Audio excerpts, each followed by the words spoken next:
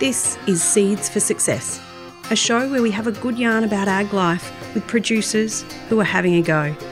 On the show, you'll hear from farmers in New South Wales who are out there battling the elements, making tough calls and getting the job done. You'll get a laugh out of some of their stories and also pick up some know-how along the way. I'm your host, Nerily Brennan. Today, we're catching up with Gabriel Passmore, who truly has the best of both worlds. Gabriel spends his weekdays working in the corporate world within Sydney and surfing the Bondi Break in the evenings. But come the weekend, Gabriel eagerly heads west to work on his family's cattle properties around Forbes and Condobolin. In this episode, you'll hear how Gabriel's own ideas have blended with his parents' traditional ways of running the farm, and how they banded together, pulling out all the stops to look after their stock and battle through the drought. Local Land Services District Vet, Jill Kelly, caught up with Gabriel for a chat at the local cafe on one of his recent weekend trips home. Today I'm pretty lucky because I'm getting to chat with Gabriel Passmore. Thanks, Jill. It's great to be here. You've got a pretty interesting lifestyle. I reckon a lot of people would be envious of the stuff you get to do. Tell me about yourself. Yeah, so I suppose it is pretty interesting. I actually live in Bondi and I work for a corporate that owns some agricultural land in Australia and New Zealand, but then I also help out on our cattle breeding and backgrounding operation based at Forbes on the weekends. When I picture that sort of lifestyle, I picture, through the week, surf in the afternoons and then heading west on a Friday night and, sunset out back, horse rides on the weekends. Is that how it is? Not quite like that all the time. I'd be lying if I said that there weren't a few early morning or late afternoon swims and the odd nice dinner, which is always nice. And then, being able to go home and help out and live that bush lifestyle is pretty good as well. And so growing up, did you always see that that's how your life would head? Or were you, growing up, were you academic or were you out playing in the dirt or doing a bit of both? How did it all come about? Oh, I reckon if you asked Mum when I was little, I was probably out eating a fair bit of dirt. Yeah, no, I think I always definitely have an interest in the bush and an interest in agriculture and particularly an interest in cattle. I think when I was younger, actually, Dad sort of wanted to encourage me to potentially go down the road of being a doctor or a lawyer, but I think I might have spent a bit too much time studying sport and girls to be able to get the marks to go and do that. So I do think that, I always had a pretty firm interest in agriculture and definitely always wanted to return to my roots in one way or another.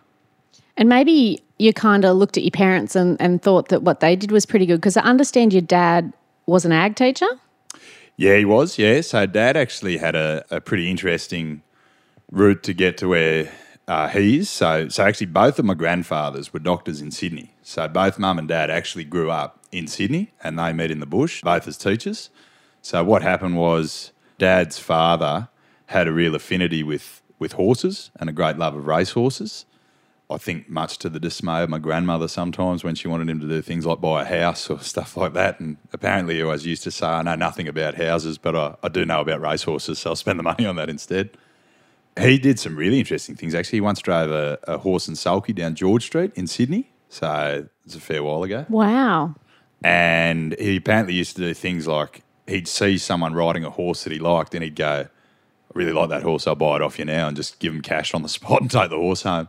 So he ended up buying a farm near Tugong, which is between Kewdale and Eugowra, and set up a horse stud. And so Dad ended up finishing school. He went to Ag College at Hawkesbury. He started working on the horse stud and then ended up, trying to get another sort of income stream and a bit of a career path. And he did teaching, and he was an ag teacher for the better part of 30 years, I think. Yeah, great. And so tell me about the farm that your family's on now. So we live southwest of Forbes, but we're a bit spread out. We've got a couple of other blocks. There's another one at Goolagong and then one out west and the original farm as well. So it's actually about 150 kilometres from the furthest west farm to the furthest east, and it's about 3,000 hectares in total. Yeah, so I guess being so spread out, there's a lot of work to do there and it must take a lot of input, so hence you need to come home on the weekends. Yeah, so I probably wasn't quite as involved as I am now pre-drought. So before 2018, I sort of, just used to come home for preg testing or calf marking or some of the bigger sort of events that were going on and didn't have as much of a hand. I came home in March 2018. I was between jobs and I was going to actually start my new job that I've got now. And I got home and saw how bad the conditions were, like the condition of the land, and saw the condition of the cattle. And I went to the hay shed and I counted up the amount of bales, and I came back into the kitchen and said to Mum and Dad, there's exactly 17 days of hay left. What's the plan? Are we going to buy some more? And there probably wasn't too much of a plan laid out on the table apart from let's wait for a bit of rain. So I sort of thought I'd better stay and try and give them a bit of a hand. What was the plan after the 17 days? What did you do? The first thing we did was we consulted an animal nutritionist as well as the local land services vet in the area, Belinda Edmonston, and we spoke about the condition of the cattle, what was needed, what we had to do to try and get the best result for these cows going through winter, because it was obviously going to be a pretty tough winter. And the plan was, or the plan that was laid out was to buy a lot of feed, get the ration right. I think, before 2018, I had no idea what animal nutritional requirements were. I think that's pretty typical of a lot of people going into the drought. Do you think that maybe people didn't really know how to feed, they just chucked a bit of hay out, and that would have worked had it rained, but it just didn't rain? Yeah, and I think that was probably the mindset for a long time, and it probably worked in previous droughts, like I know talking to Dad, that used to be it. You just have a bit of hay on hand and got dry at the end of summer before an autumn break, and you just go and throw a bit of hay out to support them, and then it'd rain and everything would be okay, and you'd just be back to the normal system. And unfortunately this time that didn't work. No rain did come, and I know in my discussions with people across New South Wales that I spoke to about, how much do you actually have to feed? Like, let's try and do some budgeting here. People just didn't know. And people didn't know about feed tests. People didn't know about protein and ME requirements for the feed. And it was just always that old school system of throw a bit out and see how we go. Yeah, I think it was a really steep learning curve for lots of people, but really tough to learn under those extreme conditions, because I think by the time it cut in, probably the cows were skinny. So, there was a lot of pulling them back up to do. Was that the case for your farm? Yeah, definitely. So, the first thing we had to do was wean everything straight away. So we ripped all the calves off. They were probably a bit big. Ripped all the calves off straight away and tried to pile into trying to get a bit of weight back on the cows. But also, we did try and do it in a fashion where we weren't just shoveling really expensive feed down their throats and costing a lot of money. We did try and do it in a cost-effective way. And to be honest, it really probably in hindsight was still feeding for survival and not feeding for production. So we did actually have a relatively high mortality loss. Like, I had to destroy a few cows that they couldn't get up or various things went wrong. The problem that we probably found was that, compounding is not just a thing in finance. Like, it's a thing in drought where when one thing goes wrong, then another thing goes wrong, and then another thing goes wrong. And that was continuous. We had weak cows that were getting bogged in dams, and the country spread out. So you'd be driving between all the country to go and try and feed everything, and you didn't get a chance to check a dam, and then you'd come back and there'd be a dead cow in there, and that's depressing. So you got to drag her out and go again. And we started to, once those cows started calving, develop further problems with cows just walking away and leaving calves. So we actually ended up buying 13 dairy cows from a dairy farmer. And I think at one point the most calves that we had on them was 70. That's amazing. That's really innovative. I wouldn't have thought of that. I used to work in the Gulf of Carpentaria for a couple of years, and a mate who lives up there with his family, they told me about it once, how they used to just buy a few dairy cows from the Darling Downs, and they took them up there and they'd just whack potties on them. And I sort of thought, well, if they can do it north of Cloncurry, I don't see any great reason as to why it shouldn't work here. And there was a few teething issues trying to get these old cows that had never actually had a calf suck on them before, getting them to accept the calves. I think Mum had sort of the week of hell trying to get these poor old cows to take these calves in the crush. But once they got on, it worked really well. Yeah, that's fantastic. How'd your weaning go? Did you manage to feed all those weaners? Yeah, so it's pretty interesting sort of the difference that we had in 2018, because then obviously in 2019 and again at the start of this year, we had to do a pretty radical wean. So those weaners in 2018, they were all pretty big. Just to go back to the problems that we had, like, it wasn't only calves being abandoned, we had a big problem with pneumonia. It was prevalent. We had problems that we'd never seen before, like meningitis in the calves. So I actually spoke to a few people about getting ready for weaning in 2019. They said, just mark your calves first because, that's going to be a stress and you want to do that while they're on mum. So just bring them in, mark them, leave them on mum for 4 weeks and then you can be ready for weaning. And it turned out that was actually the wrong thing to do because it triggered a meningitis surge in the calves. We lost 20 calves out of one mob of about 150 just the next day. Wow. So in terms of then the actual weaning, in 2018, it wasn't too bad. Like we had a fair number of cattle to handle and the problem was feeding everything. So we knew we had to feed them cottonseed and we had to get this sort of high protein, reasonably high energy feed into them to actually get them growing. The problem we had was we didn't actually have the infrastructure to feed any of it out. And we had a problem with water infrastructure as well, which will probably come up a bit later. But the feeding infrastructure was a problem. So we knew we had to feed them on high protein, high energy stuff. So we'd never fed cottonseed before. So we got a load of cottonseed, just got 1B double and, people sort of said, you can try and just work it out on a kilo a day. And got some tractor tyres, cut the sides out, threw them in the paddock, a couple of old tubs and thought, we'll do what I've seen people do before in photos where you go out and have it just a tray load on the ute and you shovel it out. If we'd done it that way, like that's all we would have done every single day was just take cottonseed. So we ended up getting cattle panels and it's funny, like, until it's been done, like no one sort of knows. And I spoke to a couple of people and they said, I don't know if that'll work. Like we dumped a load in the paddock first without cattle panels because people I'd heard were doing that and just accepting the waste. That got completely trampled and just completely ruined, which it's a $15,000 load of feed. That's pretty depressing. So then we got cattle panels and dumped it into cattle panels and it's actually just like a self-feeder. It just creeps in as they go and there's no waste and that was a terrific way of doing it. Oh, that's a great idea. That actually worked really well. That was really good for the weaners. So we did that for all the mobs. So we had piles of cottonseed everywhere where the B double would literally just back up in the paddock into the cattle panels, dump both trailers in there, we'd close it up, and then that was sorted. Then we had them on a little bit of grain that was just trail fed. We hadn't sort of got around to actually getting troughing setting up or anything like that because we were just running behind, like we were just chasing our tail all the time trying to keep everything going. And at the time too, in 2018, we were actually carting 50,000 litres of water a day because we'd run out of water on the home farm, so that compounded things. Wow. And then you spent a fair bit of money, didn't you, to put some water for infrastructure in?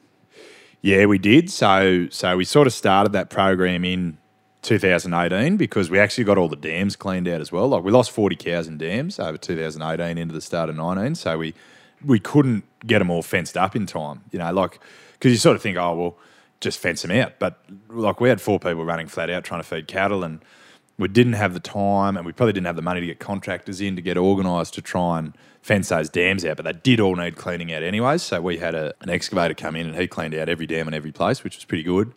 And so then, we started a pretty big program where we've ended up putting in about 27 k's of poly, 100 troughs. Yeah, every place is pretty much completely watered. On the home block, we actually had to go down the road and drill a bore and run a pipeline up the road, but that place has never had water, so that's worked really well. Oh, fantastic. So you're a bit set up for next time, if there's a next time. Yeah, well, I think there will be next time. I think we all know that's going to come. Yeah, no, we're a fair bit better set up. I do wish we sort of had some of that infrastructure before, but, we've got a bloke who works for us who, he gives us a hand. I shouldn't say works for us. He just pokes around and gives us a hand when he likes, and he's a terrific old bloke called Doug Davis. He's actually the one who set up the water program. So he actually worked for Southern Cross for I think about 30 years. He's been in water all his life. So he took all the levels, set it up, figured everything out. And I remember once a mate from Julia Creek, he came down, he's buying a gyrocopter from Parks and he came and stayed with us for a couple of days and gave us a hand. And he said to Doug, is this the worst you've seen it? And Doug had to think about it for a second. He said, 44 was pretty bad. Nah, but I reckon this is worse.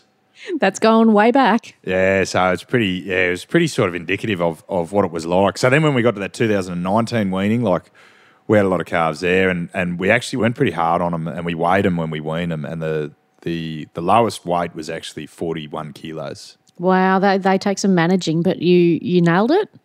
Oh, they didn't all make it. But yeah, no, like I think we did an all right job. Like we all pitched in and went pretty hard. And I spoke to the vet a lot about how to do it, so we gave him AD&E and gave them a 5-in-1. We tried to separate out the little fellas, like that bottom end, to try and get them out, and tried to get them on pellets. And then we had them on pellets, but we didn't have troughing for pellets because we'd never done it at that scale before. So we had to build some troughs and all that sort of thing. We've actually now got self-feeders, and those self-feeders have ended up being a real boon to the business, I think.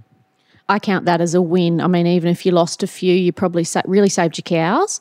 And I know that you've commented this to me before we started recording, that your focus really shifted from spending all the time on the individual animals and the one sick one or whatever into the broad scale, the bigger mob and the whole picture. So if you feed the whole mob better rather than focusing on the one sick calf, that you get a better outcome.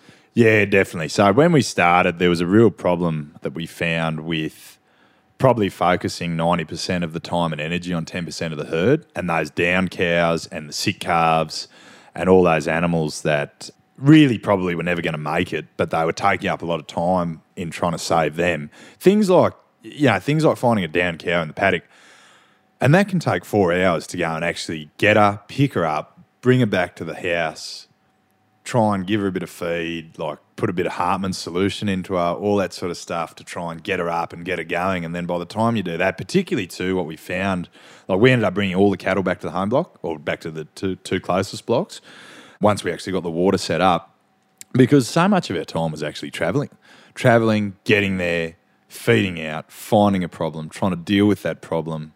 That took up time. Then you'd miss another mob. And that's where the compounding came in. Like, it just is snowball effect of just bloody everything going wrong. And once we were able to actually get ahead a little bit with a radical wean, which we had to do, and we still lost some cattle in 2019, even though we did that, we were sort of a lot better into the tail end of 2019, into 20, where we had those cows in better condition. We didn't have those problems. We didn't have those problems of pneumonia in the calves. We didn't have the problems of cows going down. We didn't have the problems of meningitis, where calves would just drop and start fitting in front of you and then peg it about 20 minutes later, which is pretty depressing, and it knocked Dad around a fair bit. Like he really got knocked around by that. Yeah, I was going to ask you talk about compounding. It must really compound on your mental health too. Yeah, it definitely did. So I think that it had a really profound effect on Dad. And I think he definitely admitted himself, he sort of actually froze up. So what ended up happening, particularly with buying more feed and making some of those decisions, was we just had to buy it, actually sort of committed to a fair bit of feed behind his back and just didn't tell him, and then it sort of kept rolling in, which was good. But that decision-making was made in conjunction with Mum, because it was pretty overwhelming, and Dad was spending so much of his time trying to get those sick animals up and going again, and just putting so much time and emotion and effort and energy into it that I think it was pretty draining for him. And you could definitely see it in his face, like it knocked him around a lot, and in his eyes, he just always looked pretty drained, pretty sad, because he's just seeing his life's work sort of melt away in front of him. Drought decision paralysis is a real thing, isn't it? I saw farmers mid-drought just, unable to make decisions. It really affects your decision-making. Definitely. It definitely affects your decision-making.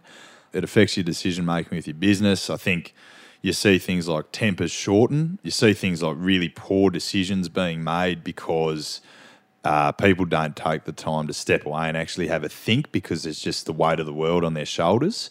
So then when they do actually finally make a decision, it's probably not the right decision or a good decision that they've had time to think about. So I've definitely seen firsthand it is a real thing. Sounds like that you might have been a saviour that came in and that really tried to help and that really made a difference. Can you tell me how your corporate background and the stuff that you've learnt and that you'd practice and do in your corporate life comes into the farming, and then vice versa? How does what you've experienced on the farm help your corporate life?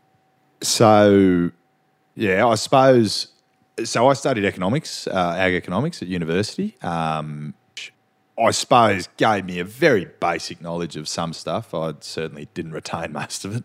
Particularly the statistics Sport stuff. and girls. I know. I probably wasn't much good at that either. No, but I think it sort of gave me a little bit of a background, and in particular actually working for Paraway. So I worked for Paraway for about a year. That was really good. Work with some really, really smart people there who they were sort of really good on number crunching, really having a justification behind every decision and why you're doing it, and actually running the numbers on whether or not something made economic sense, and if it didn't, then don't do it. And they were actually also really good. Like I spoke to a couple of them, like Stuart Johnson and Michael Graham, who are still there during the drought, about the decision making that we were making, just to try and have that sounding board about what we're doing. So it certainly helped, I think, probably just in terms of having the tools in Excel in particular, and my Excel skills are terrible, but just being able to have it mapped out, be able to do some scenario analysis. So we sat down and sort of mapped out, like, righto, what's the point that we need to get to with these cattle? It's going to be when the next harvest is, because that's when the next straw, the next hay, the next grain is going to be available and the price is going to come down. What do we need to do to get there? What are our sale cattle? How much do we need to put into them to be able to get them to a weight that we can get rid of them so we can bring some money back in and take some cost out by not having to feed them anymore? So the stuff that I learned in my corporate life, I think, definitely helped in being able to help with the business there. And then I think growing up on a farm and having some practical first-hand experience in ag has probably helped in my corporate life, just by, I don't know, I suppose being able to do a bit of a smell test as to whether something makes sense or not from a production point of view and that sort of thing. What about the opposite? So do your employers just love that you've got that true nitty-gritty playing in the dirt background, help what you do in a corporate sense? Well, yeah, I think so. They certainly have said that was part of the reason why they hired me, was because I did have that knowledge. I do dearly like my employers. They're a lot of fun and I really enjoy working with them. And I think that within that business, it probably is a bit of a help to be able to bring that skill set to just look at assets and probably know where, a bit of money needs to be spent, whether or not something looks sick or things aren't probably potentially going as well as they could. So what do you feel when you drive out of the city every Friday? And then what do you feel when you drive back in on Sunday? That is actually a pretty good question. It is a pretty good feeling, definitely. Yeah, no. Driving out? Driving out's pretty exciting. Like, I think I'm pretty lucky to be able to, literally wake up and walk down to Bondi and go for a dip in the morning before work. Like, that is pretty special. And then be able to work in agriculture. I suppose if you can't live on the Castlereagh River, Bondi's your next best thing. That is very true, actually, yeah. I do remember once a bloke telling me that there's two great places in the world, and that's Coonamble and Bondi. Yeah, yep. He knew what he was talking about. Yeah, he was a local, so he might have been fibbing. But no, it is a really good feeling. I do really enjoy it. And I think that feeling of driving out and knowing that I'm going back and sort of planning out what I want to do for the weekend and what I want to get achieved and go and see the condition of the country, condition of the cattle. It's obviously a lot more fun now that it's rained and everything's going really well, but it is a really good feeling. And then, look, driving back in, it's certainly not tinged with too much sadness. I'm not sad that I'm going back because I've got a great little spot that I live and a great group of friends in Sydney. But I think certainly the excitement of getting out is really good. And I do, when I am driving back, I must admit, I do miss the bush a bit. Like, it's very special out here. Yeah, variety is the spice of life. I'm interested in the mixing of generations. So you've come home onto the farm mid-drought, pretty stressful situation. Were you immediately received with open arms and were all your ideas accepted gladly, or was there a bit of locking horns? Yeah, no, there's definitely a bit of locking horns. So I've come up with a theory for Dad. So I called Dad the board of directors, shortened to the board. And as a rule of thumb, it's normally 3 years to get a yes out of the board to an investment decision or a change in the business. Mum and Dad used to pull a lot of heifers, so they used to help heifers calving pull a lot of calves when we were doing a purebred shorthorn. Dad, even when Mum was teaching, Dad had retired by this point, or even when he was teaching, he would get up at 3 o'clock in the morning to check them, and if there was a heifer calving that needed help, he'd try and pull it himself. And if he couldn't, he'd wake Mum up. And when I was young, sometimes he'd give Mum a rest and he'd get me up when I was still at home, and he'd go and pull the calf. And I had a bit of a long think about it there for a couple of years, and I sort of thought, if I'm ever lucky enough to find a woman that wants to put up with me for the rest of her life, and I can use a knife and fork, so that might happen one day, I reckon that she probably wouldn't be overly thrilled with getting a cold hand on the shoulder at 3 a.m. to come and help pull the calf. So I thought there'd have to be a better way to do it.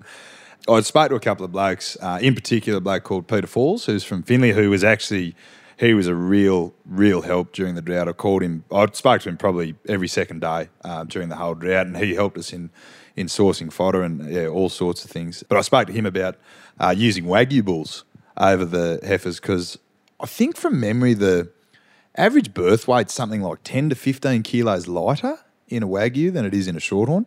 And so we actually did an AI program in the first year because Dad was pretty hawky. It took me 2 years to convince him to be able to actually do an AI program. So 2 years, and then he finally relented and we did an AI program. And that obviously then took another year. So it was pretty The board.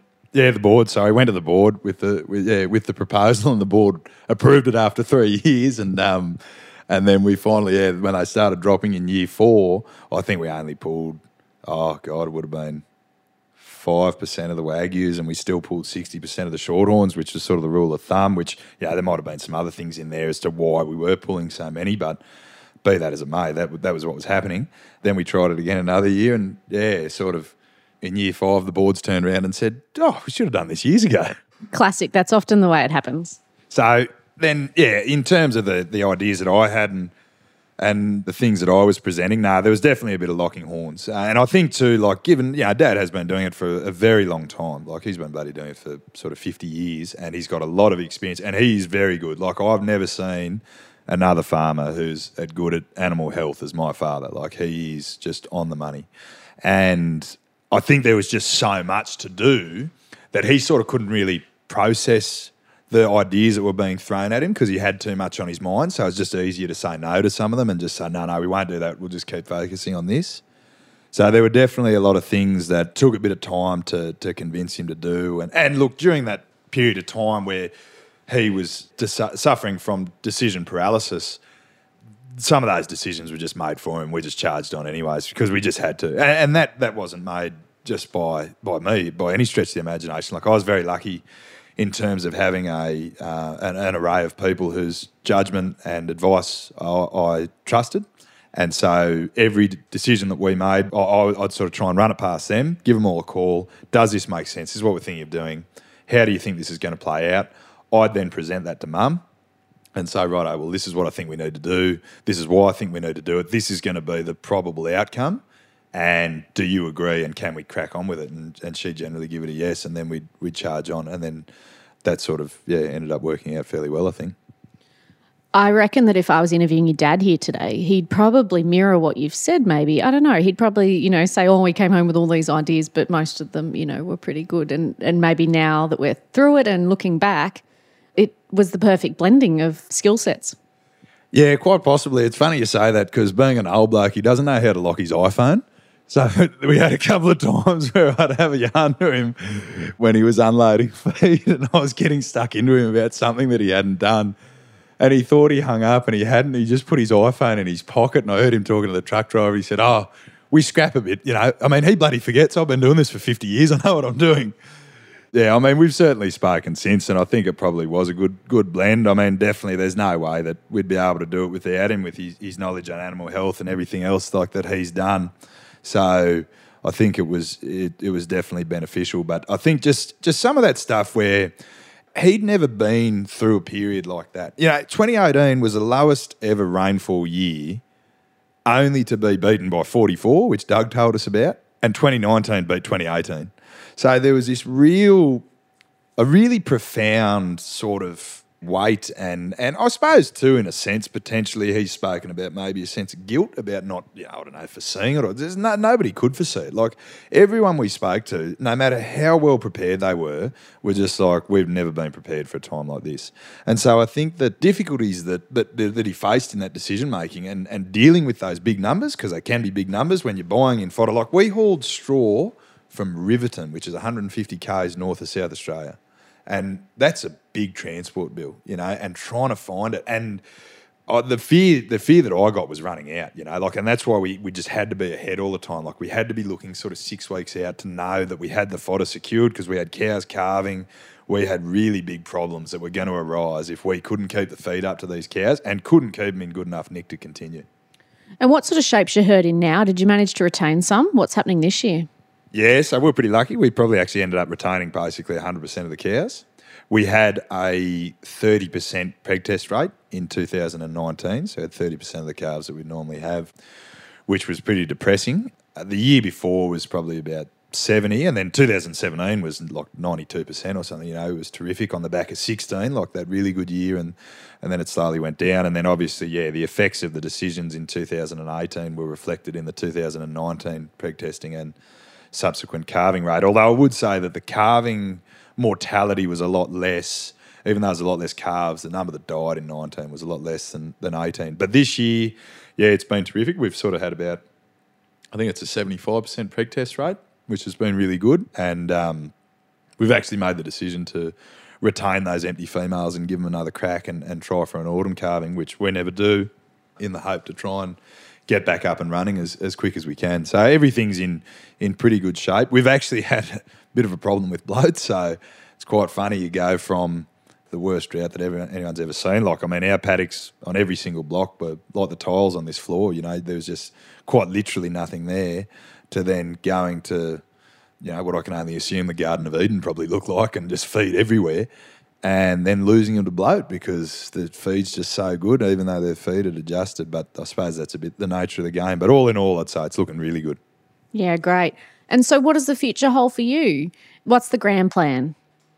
Well, keep parking along here for a while as is, I think. I'd definitely love to be able to probably move back at some point and, yeah, have more of a hand in the business than what I do now on a bit of a day-to-day basis. But certainly for the time being, my day job's very interesting. It's very intriguing. I've got a lot of enjoyment and a lot of love for it. I'll keep doing that for a little while. And also, too, I do enjoy the water at Bondi, so it's nice to be able to still do that while I've got a bit of youth in me yet. And then, yeah, I think ultimately I'd definitely love to be able to move out to the bush probably and yeah, have a family out there and that sort of thing. I think that'd be great. Fantastic. Well, I definitely think that you've got the best of both worlds at the moment. So keep enjoying it. And it's been great to meet and chat with you today, Gabe. You too, Jill. Thanks for that. No worries. Thanks for listening. This podcast was brought to you by Central West Local Land Services. Local Land Services delivers advice and support to farmers, landholders and the community across New South Wales. To learn more, you can find us online by searching for Central West Local Land Services. If you'd like more information about the topics we discussed today, as well as links to relevant articles, fact sheets, events and other helpful resources, we've added those into the show notes for this episode. You can find them by tapping or swiping over the cover art in your podcast player now. Hey, and while you're there, please leave us a 5-star review. It really helps other farmers find the show. I'm your host, Nerily Brennan, and I'll chat to you next time.